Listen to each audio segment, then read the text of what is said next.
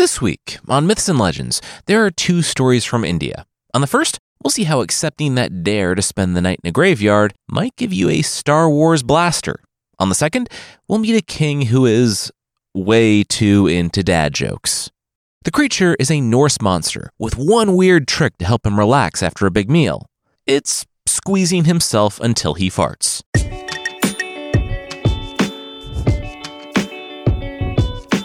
This is Myths and Legends, episode 335. Got your nose.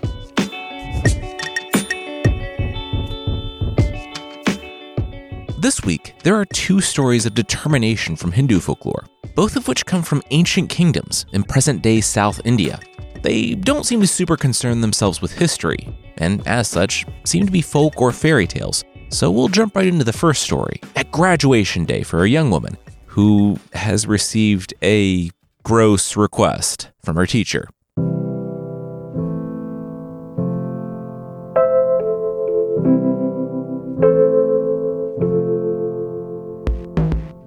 Uttamahana had done it. Through sheer strength of will, she had risen. She began life as a dancing girl. That's the life she had been born into, but she learned and grew and danced, of course, and she mingled in the society of kings, ministers, and Brahmins. So much so that, in their minds, she became one of them. She hoped her daughter, Chandralekha, would actually be one of them one day.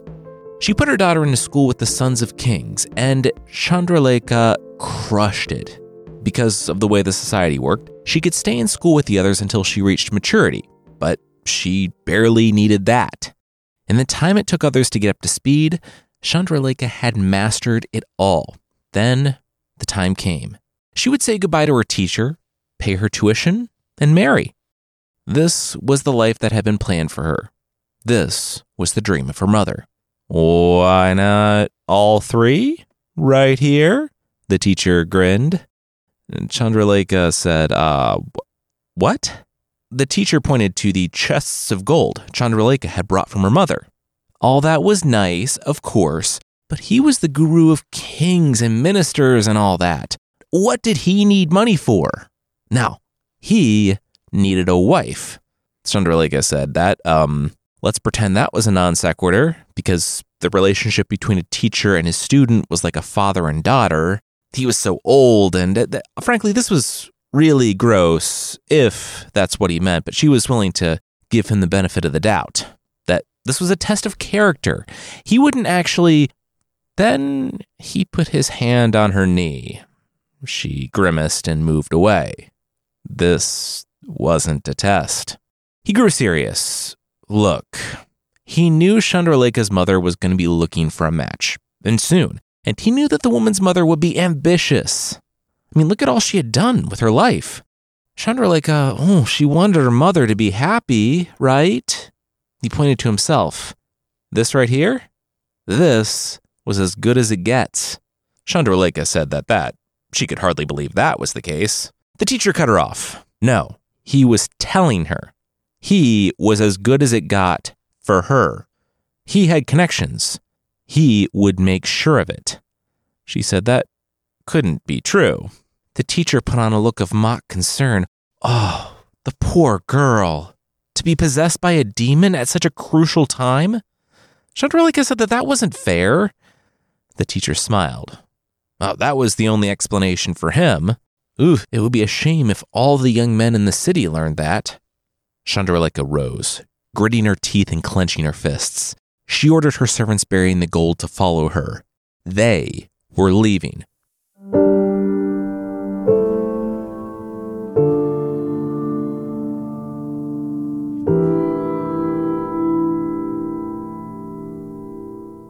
Good, Chandralekha's mother said when her daughter returned home. She was as proud of her daughter as she was repulsed by the teacher. Taking advantage of his position like that, still, for Chandralekha, it would be fine. But it was not fine. The mother's plans for her daughter were derailed when, one by one, their respected families stopped returning her messages. The mother tried to stay optimistic for Chandralekha, but this was bad. Even her fallbacks wouldn't approach a family with a demon-possessed daughter. A year passed like this, with the mother and daughter finding the city colder and colder toward them, until there was a knock at the door one day. The mother welcomed the sage in. It was a brief conversation. He said he couldn't help in the event of rumors, but he could help when it came to demons. Chandralekha pinched the bridge of her nose after the sage left. But she wasn't possessed by a demon. Why did she have to pretend like she was? The mother said it wasn't fair. She knew. Her whole life she had fought against the world that told her she didn't deserve what she had. She had hoped to save her daughter from that, but it just arrived in a different form. All this would allow her to move on. And that was the most important thing. Chandralekha sighed. Okay, what did she have to do? Apparently, the solution was dancing in the crematory ground for the Demon King. What? That is so creepy, Chandralekha cried. The mother raised her palms. She knew, but yeah, new moon, midnight, the shamashan, the crematory grounds where bodies are burned, demons, basically it was a greatest hits of ghost stories. Chandralekha rolled her eyes. Okay, what did she need to bring?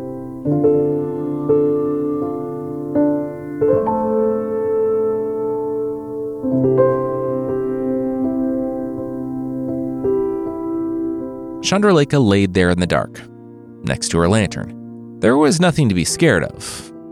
No demons, probably. Since everyone else believed there was, though, she just had to hang out in the crematory grounds until dawn and come back cured. Because, well, she had left cured. Her eyes adjusted to the point where the night sky seemed bright, and she was on the verge of sleep when she heard them. Footsteps. Voices. She shot up and scrambled. She didn't want to put out the lantern for fear of not being able to light it again. She dumped out the basket full of the offerings for the Demon King or whatever and covered the lantern. She jumped into a nearby hole and peeked out. 8 men, all walking along, holding lanterns of their own. Hey guys, circle up, one of them said.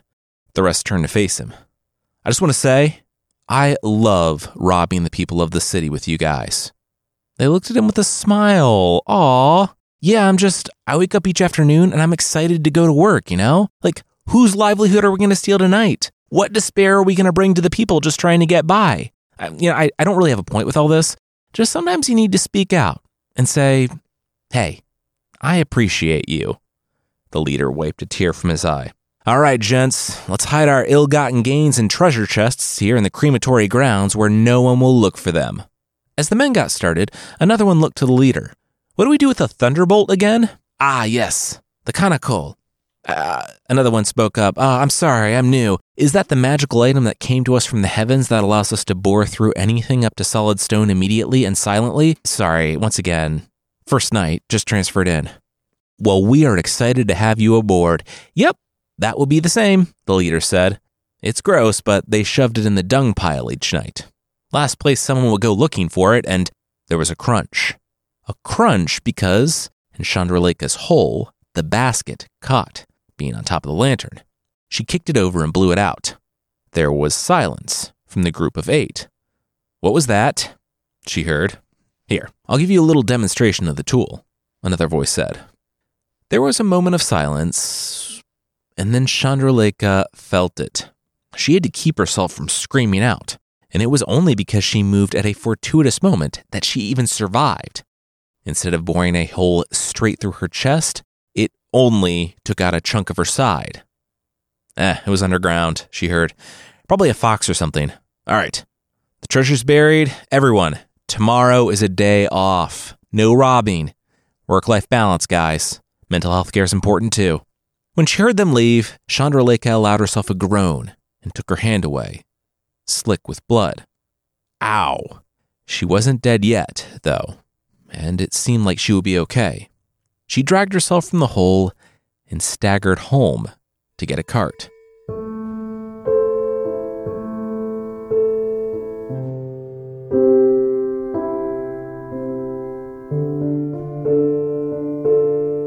Ointments for sale. The best ointments to cure new wounds, especially circular ones. Please buy my ointment, the ointment seller cried out in the market. Chandraleka's servant's ears pricked up.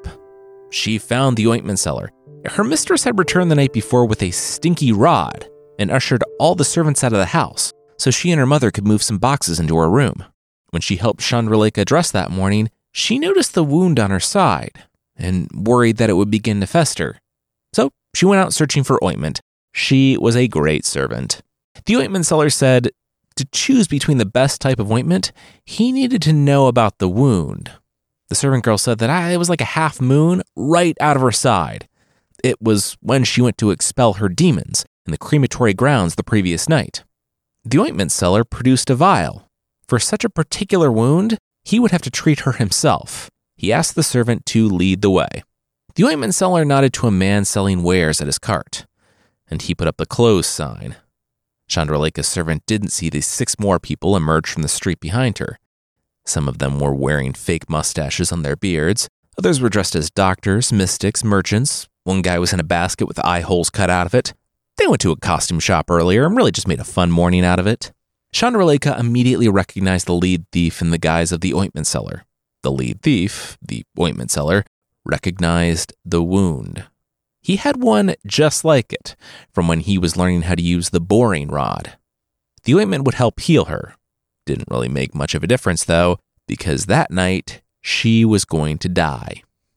A lot of dirty chests in your room here.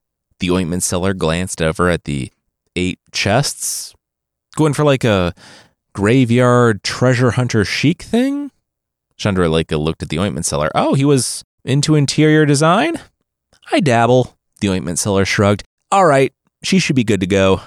That wound would heal up real well. She thanked the man and the servant saw him out. She glanced out the window, and a doctor, mystic, merchant, Brahmin, and a basket with eyes all made their way down the street, following the ointment merchant.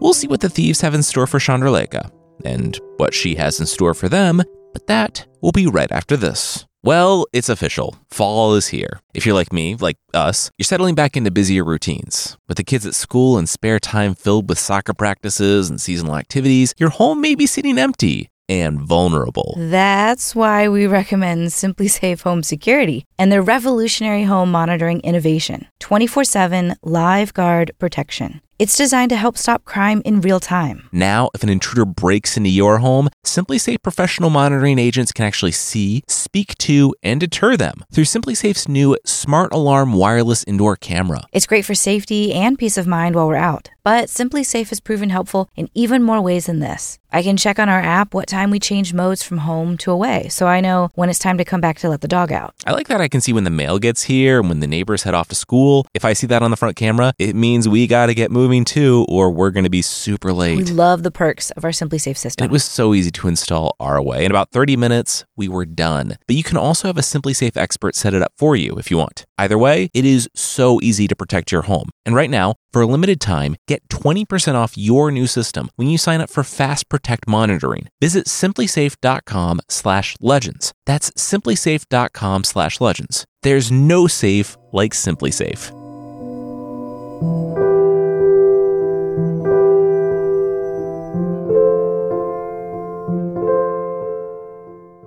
She's asleep, Chandraleka heard. Because she wasn't. There were 8 men in her room. Should we wake her up? Hand on her mouth and knife to her throat, classic style, one of the thieves said.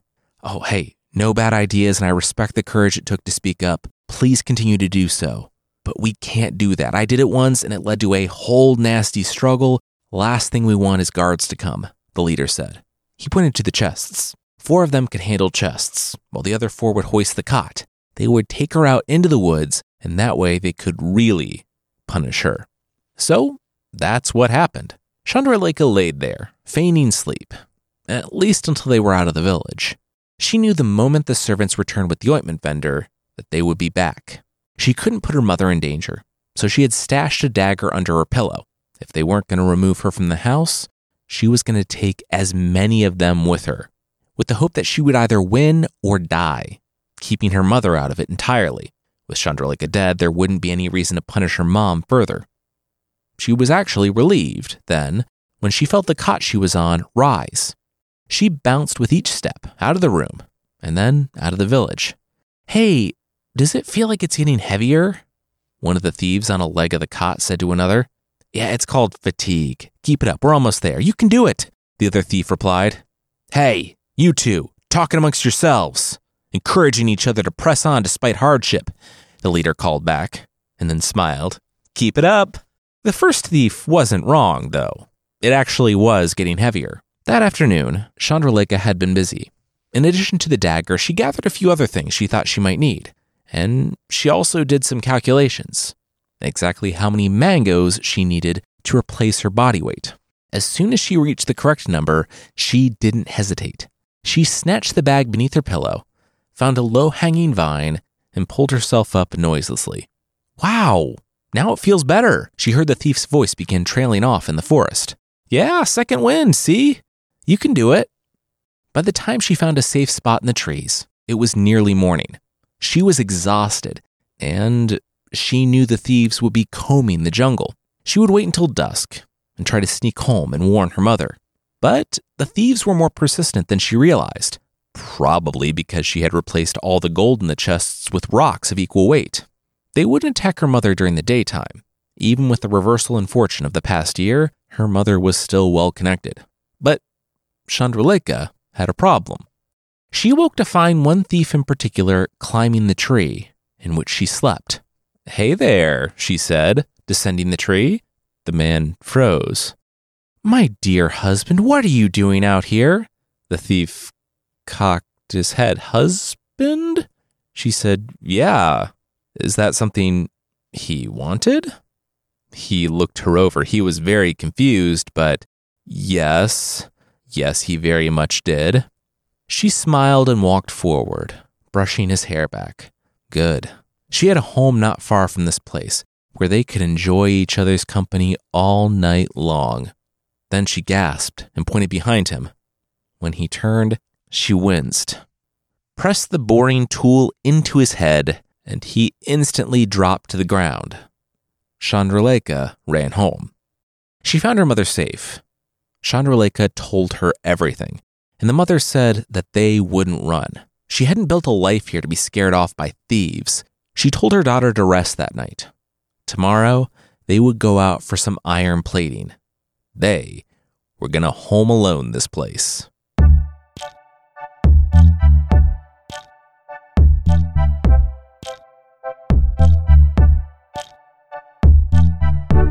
As the sixth bandit lost his nose from Chandralekha's boring tool, and the mother blew chili pepper dust into the gaping wound, the mother and daughter were, frankly, a little disappointed. They had a whole night planned, where each trap was more fiendish and dangerous than the last, but these guys all fell for the first trap. The women had lined the walls with iron plates and barred the door, so there would only be one way in. And after a few tries, the thieves found it. The mother and daughter saw the wall begin to crumble until it was big enough for a head. Chandralekha was waiting on one side with the boring tool, and as soon as the nose emerged from the wall, she obliterated it with the magical tool. Mom blew chili pepper into it, as if having it destroyed wasn't bad enough, and the thief ran off screaming. They moved to the next trap when another thief looked in the hole. Robbery pro tip: if your buddy puts his head in a hole and immediately emerges missing a nose with a wound and eyes full of ground hot peppers, maybe don't do that exact thing. And if two guys end up the exact way, maybe don't follow their lead. And so on until all 7 were missing their noses. As they ran off back into the forest, the mother and daughter could not believe that worked. They were gone, and they didn't come back. Days passed, and the mother and daughter repaired the wall. They kept watch at night and paid attention in the markets and on the paths outside the village, but no one. And their fortunes reversed. Word got around that Chandralekha had exorcised her demons in the ritual a few nights back. It was all good now. She had young men coming around, and her mother was optimistic. Mother and daughter even started to get dancing jobs again. A dancing job in the forest. Chandralekha looked at the servant. He had a nose, but she was willing to bet the men who hired him didn't. He said, yeah, he knew it was odd, but his employer was an eccentric recluse and would pay Chandralekha a year's worth of wages for one night. The mother watched in anxiety, but Chandralekha only smiled. Of course, she would be more than happy to do it. You would? The mother reeled. Chandralekha said yes. It would never stop. They had shown that, as long as they lived, they would keep coming after her. Now, every time they looked at their reflection, they had a reminder of her. She turned to her mother. She was doing this so that they would be safe forever. She rose. Now, you can't have a dance without a band, right? Her mother. She knew some people, didn't she?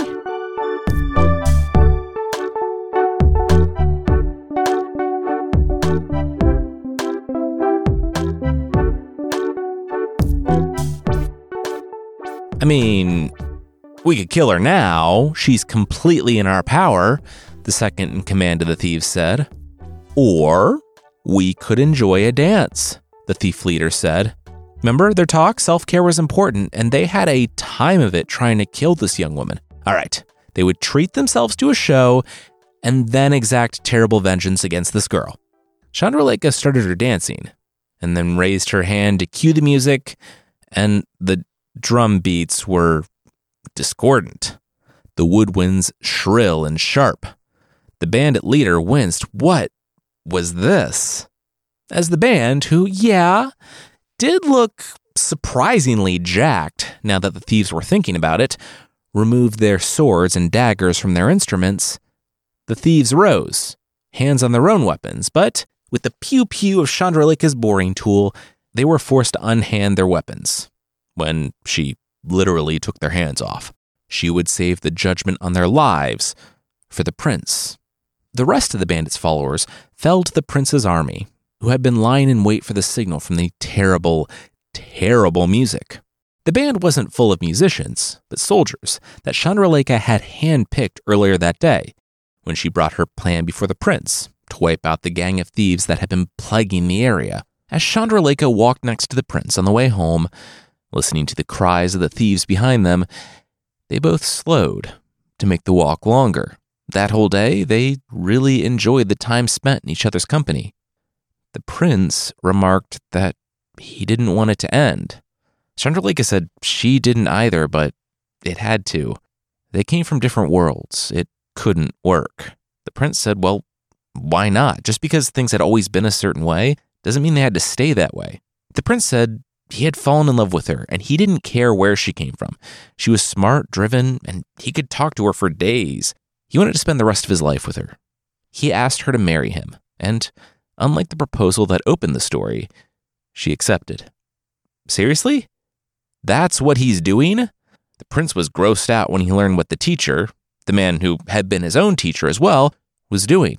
The teacher was publicly shamed and never taught a student again. Just kidding. He was quietly exiled to some far-off province where he absolutely would do the same thing again, but with less oversight. Still, Chandralekha decided to take victories where she could get them. Her mother attended her wedding to the prince, the wedding for her daughter, the new queen, who had overcome so much. We'll jump into the next story, this one about a princess who doesn't want to be a princess, but that will be right after this.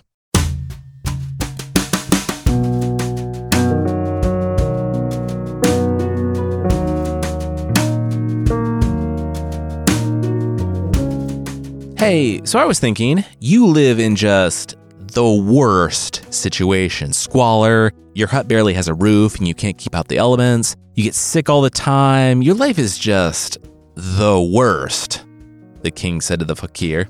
The man said, thank you? The king said he was not being complimentary. He was going to give the man a princess as a servant, though. One of my daughters. That sound nice? The king didn't really care about the answer. The fakir said, yes, he guessed. He didn't really have the accommodations for a princess. The house was a dirt hut with one bed, 2 old cooking pots, an earthen jar for water. It wasn't comfortable at all. The king smirked. All the better. He said between him, the fakir, and literally anyone with eyes or a modicum of common sense, this was a punishment. The girl said she wanted to make her own fortune if she could. Could the fakir believe that? Instead of relying on the family's wealth, she wants to make her own way in the world? The fakir said he thought hard work and struggle were admirable. The king looked at his hut and laughed. Yeah, well, he hoped the fakir thought that. The princess arrived and waited for her father to leave. The fakir bowed, but she waved off all that. She looked around the house. Did the man have any money? The fakir said that he was an ascetic, so he didn't place much importance on wealth, but yeah, he thought he had a penny around here somewhere. Imani, the princess, inspected the penny he found eventually. This would do. She told him to go borrow a spinning wheel and loom. She was going to go shopping. This story was recorded by British guys, so it's in their currency. It said that she returned with a farthing, a quarter of a penny's worth of oil, and 3 farthings of flax. The oil was a kindness. The fakir had a leg that gave him problems, and she used the oil to massage him and give him some relief. Then she got to work. She spun all night. In the morning, she had a beautiful thread. By the end of the next day, they had a silver cloth. She handed it to the fakir, telling him to take it to the market and sell the cloth while she rested. He asked, for how much? She held up her fingers. 2 gold pieces.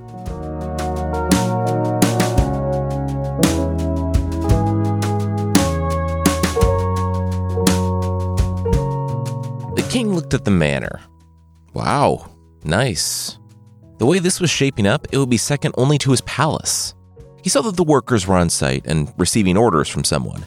He decided to take a big gulp of water and go introduce himself to the man who would own this vast and beautiful estate.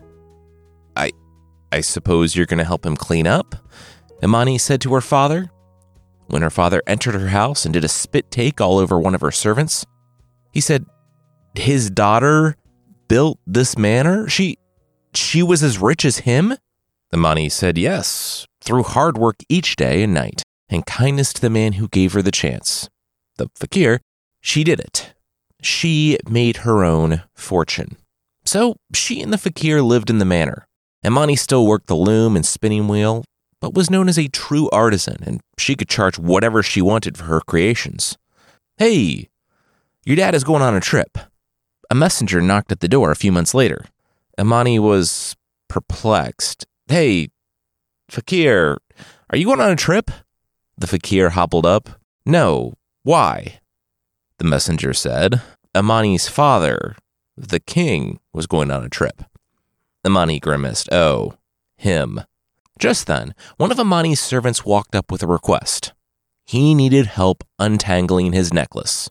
The messenger at the door said the king was taking a trip and wanted to know if Imani wanted anything, in particular from the foreign city he was visiting. Imani's older sister, Gupti, asked for a ruby necklace, so, that's kind of the general area of what everybody's asking for. The servant kept tugging at Imani's blouse. Imani, patience, please. Can't you see I'm with someone? Imani said to the servant. The messenger from her father bowed and left. He wasn't sure you could buy that, but whatever. Imani turned back. I'm sorry, what were you saying? But the messenger was gone.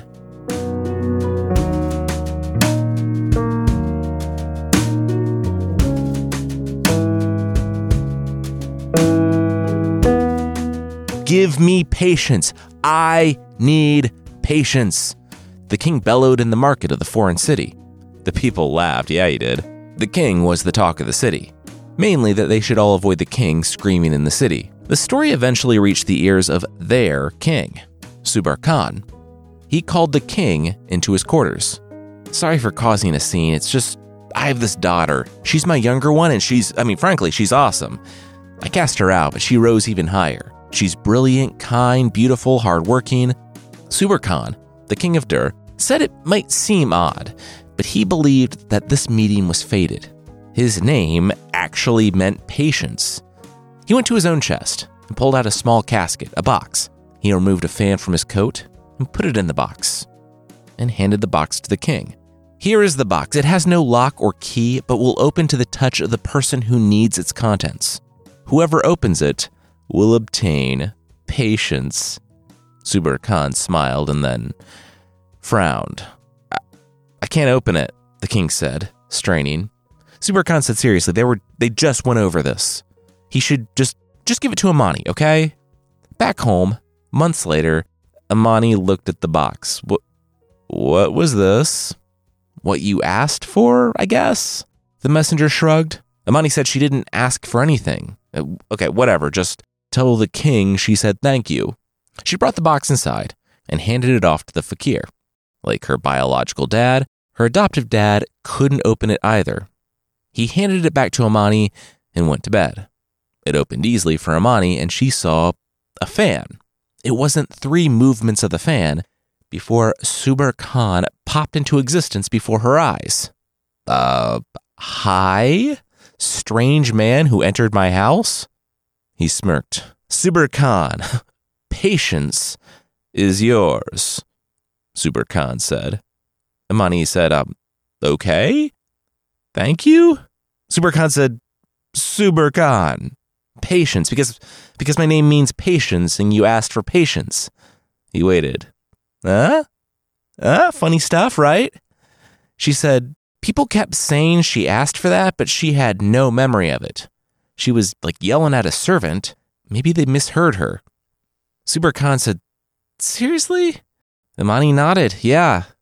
His shoulders slumped.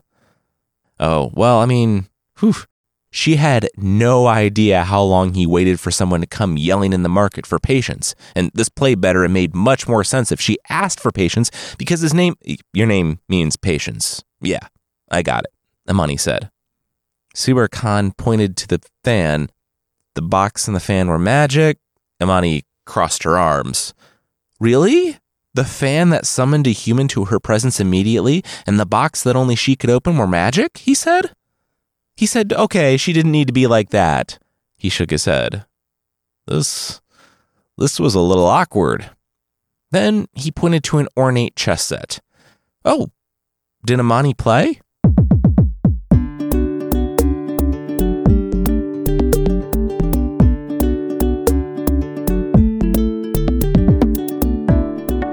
Hey, Subur Khan!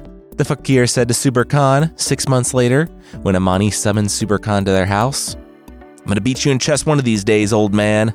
Subur Khan laughed. You know what you need? The fakir smiled. You need to have patience. Subur Khan bellowed, this guy got it. Despite the awkwardness of their first meeting, Subur Khan and Amani stayed up talking and playing chess that night, and for many nights after. She introduced Subur Khan to the fakir, and the 3 got on well. Subur Khan became something of a regular fixture in their house, with Amani and the fakir giving him his own room to sleep in when he stayed too long, despite him literally being able to teleport home in an instant.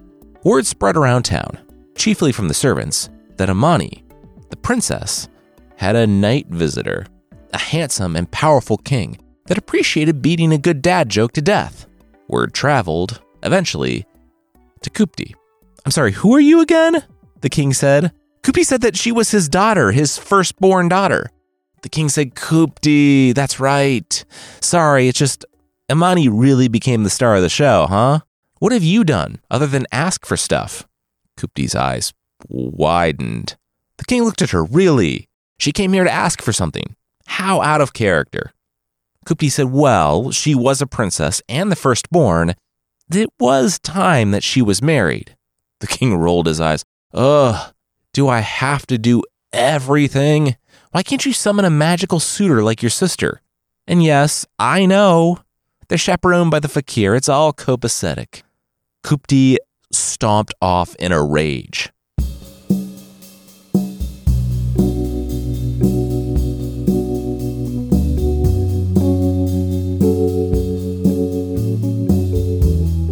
It's so weird that you've lived in your own mansion for a year and a half now, and I've never visited, Kupti said to Amani, making straight for what Amani and the fakir called the king's room, for no particular reason. As if on cue, Amani was called away by a messenger at the door, because it was on cue, and Kupti walked into the room, unobserved. She pulled back the blanket of the bed and sprinkled glass poisoned shards of glass on the bed below. That was weird. It was no one. The messenger just ran off when I went to the door, Imani said. And Kupti said, oh, that was so weird. Well, she had to go. Imani said she just got there, but Kupti was already on her way out.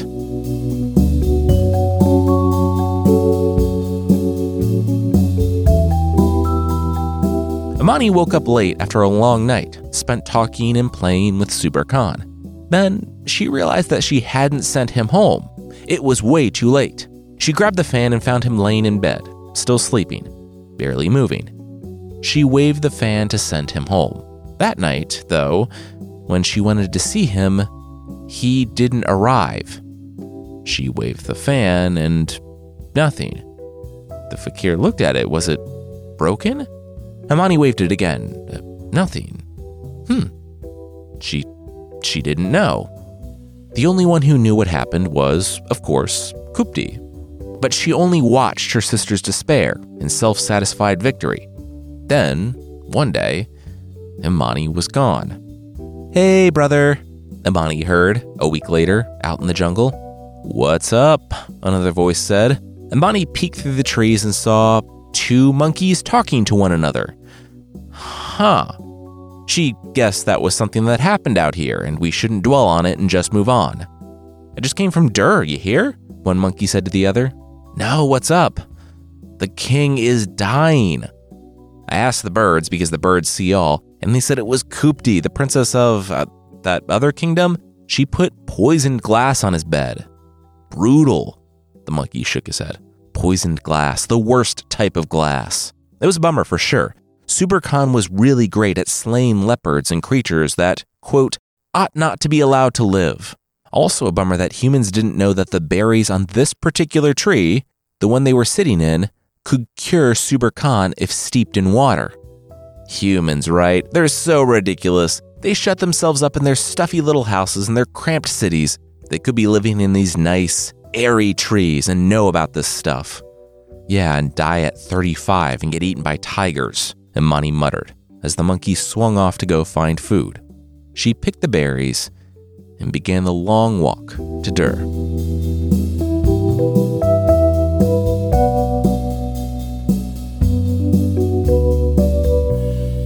Imani winced when she saw the man she loved. She didn't even recognize him. Imani, still in the disguise of a male fakir because she didn't need any more problems traveling on the road, demanded the room. And after her treatment, Subur Khan recovered quickly. He sat up. There was something strange about this young doctor. Subur Khan shook his head. He would give the doctor anything, up to half his kingdom, for saving him. That's something kings say irresponsibly, right? Imani smiled. She only wanted one thing. His signet ring. He said, okay, weird. He plucked the ring from his finger and placed it in her hand. She rose and left. A few days later, when she reached home, Imani waved the fan, and Subur Khan appeared. She tapped her foot. Where had he been? He said she would never believe it. He fell deadly ill. It was only because of this young fakir that he survived. The guy was weird, too, because he just wanted Subur Khan's signet ring. Imani opened her hand. This ring? Subur Khan immediately put it together and frowned. He snatched the fan from her hand and said she would never summon him again. Imani was confused. Why not? He said, because I love you, and I don't want to leave your side. He said he wouldn't be going back to Dur, his kingdom, without her as his wife, and the fakir as his father. So they did. She returned to the land of Dur, this time as its queen, and Imani and Subur Khan lived happily ever after.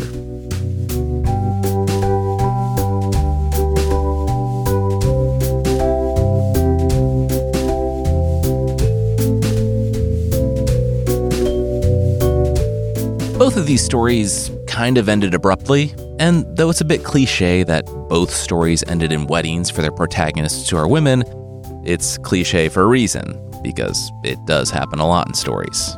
Like Chandralekha, though, we'll take the victories where we can, and these stories of women who don't give up in the face of overwhelming adversity.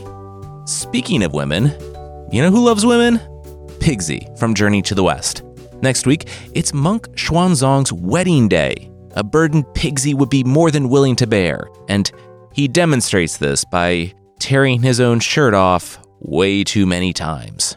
If you'd like to support the show, there's still a membership thing on the site and on Apple Podcasts. For less than the price of a shrimp neck pillow, a pillow that looks like a cooked shrimp, you can get extra episodes and ad-free versions of the show that aren't, according to reviews, too tight and won't make you feel like you're being strangled by a weak sea creature.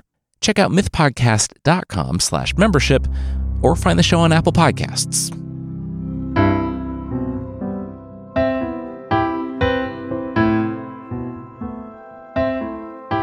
The creature this week is the gulan from Sweden. Now, the gulan is a foodie in the way that a garbage disposal or a compost pile is a foodie. It enjoys food, one assumes. It consumes anything. Living, dead, fresh, rotten, whatever's in front of it, it will eat. It also apparently goes by the name Jerf. It's kind of like Jeff and Jerk, just together, Jerf. Kind of undercuts its terrifying nature. But maybe it's really trying to make Jerf a thing. It's said to be something between a lion and a hyena, so it could play like most parts in The Lion King, and it has a fox's tail and super sharp claws. Unlike me, whenever I eat too much, it doesn't wallow in pain and regret, but does something about it. It finds a narrow spot between two trees and just forces its body through. One source I found said that it forces the, quote, gassy buildup out the other side, which is a very roundabout and classy way of saying that it farts and it feels better. We get real on this podcast. Anyway, having learned precisely nothing, it then gets back to eating. I have not played God of War Ragnarok yet, but apparently this creature makes an appearance in Vanaheim in that game. They probably left out the farts. The time to confront this creature and not get turned into farts is when it's treating its body like a tube of toothpaste. Though people chronicling the creature say it should never be eaten. That being said, if you're looking for an aphrodisiac, apparently this creature's blood does the trick and would be mixed with honey at weddings. Because, nothing says ooh la la more than the blood of a sentient, farting garbage disposal mixed in with your wine.